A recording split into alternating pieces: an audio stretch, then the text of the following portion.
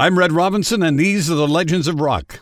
Jimmy Bowen's long career started in 1957 with a song called I'm Sticking With You. And I asked him if rock and roll would last. I guess as long as we have kids and teenagers. Because definitely it is their music. Right? That's right. They may change it. They may change it to rock and roll waltz, or it may go rock-a-hula all the way. You don't know, but it's up to the teenagers. Whatever they want, that's what we go with. I was telling Buddy before our saying that they had some smart A&R men down there because, gee, the sound you get out of there is terrific. How do they get that sound?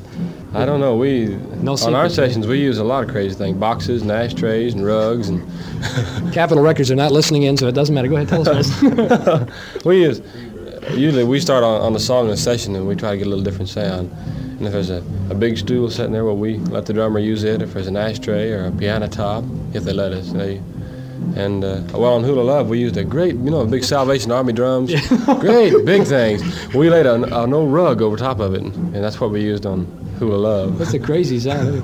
I was going to ask you one more question. Any movies coming up for you fellas down at Roulette? Well, we did Hula Love and Crossover and a movie called Jamboree. That'll be released about the middle of November, I think. Isn't Fats in that show with Wait and See, too? And there's Frankie Avalon fellow with a song called Teacher's Pet? That's right, huh? Yeah, I think there's about 20 artists in it. Actually, it's a showcase, I think.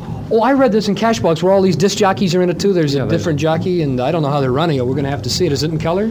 No, it's not in color. We didn't see anything, Red. Actually, we just went in and did our little bit and left. And we saw him shooting one scene, I think it was in a kitchen or something, I don't know. You're performing as performers, not as actors in your right. show. Eh? Terrific. We'll look for that Jamboree with Jimmy Bowen and Buddy Knox and all these other wonderful stars. Well, it's been real fine of you to stand here and talk to us. I know you're... Well, it's our pleasure, Ed. Thanks for the spins, and thanks to your listeners for buying the records. Got legends? We do. RedRobinson.com.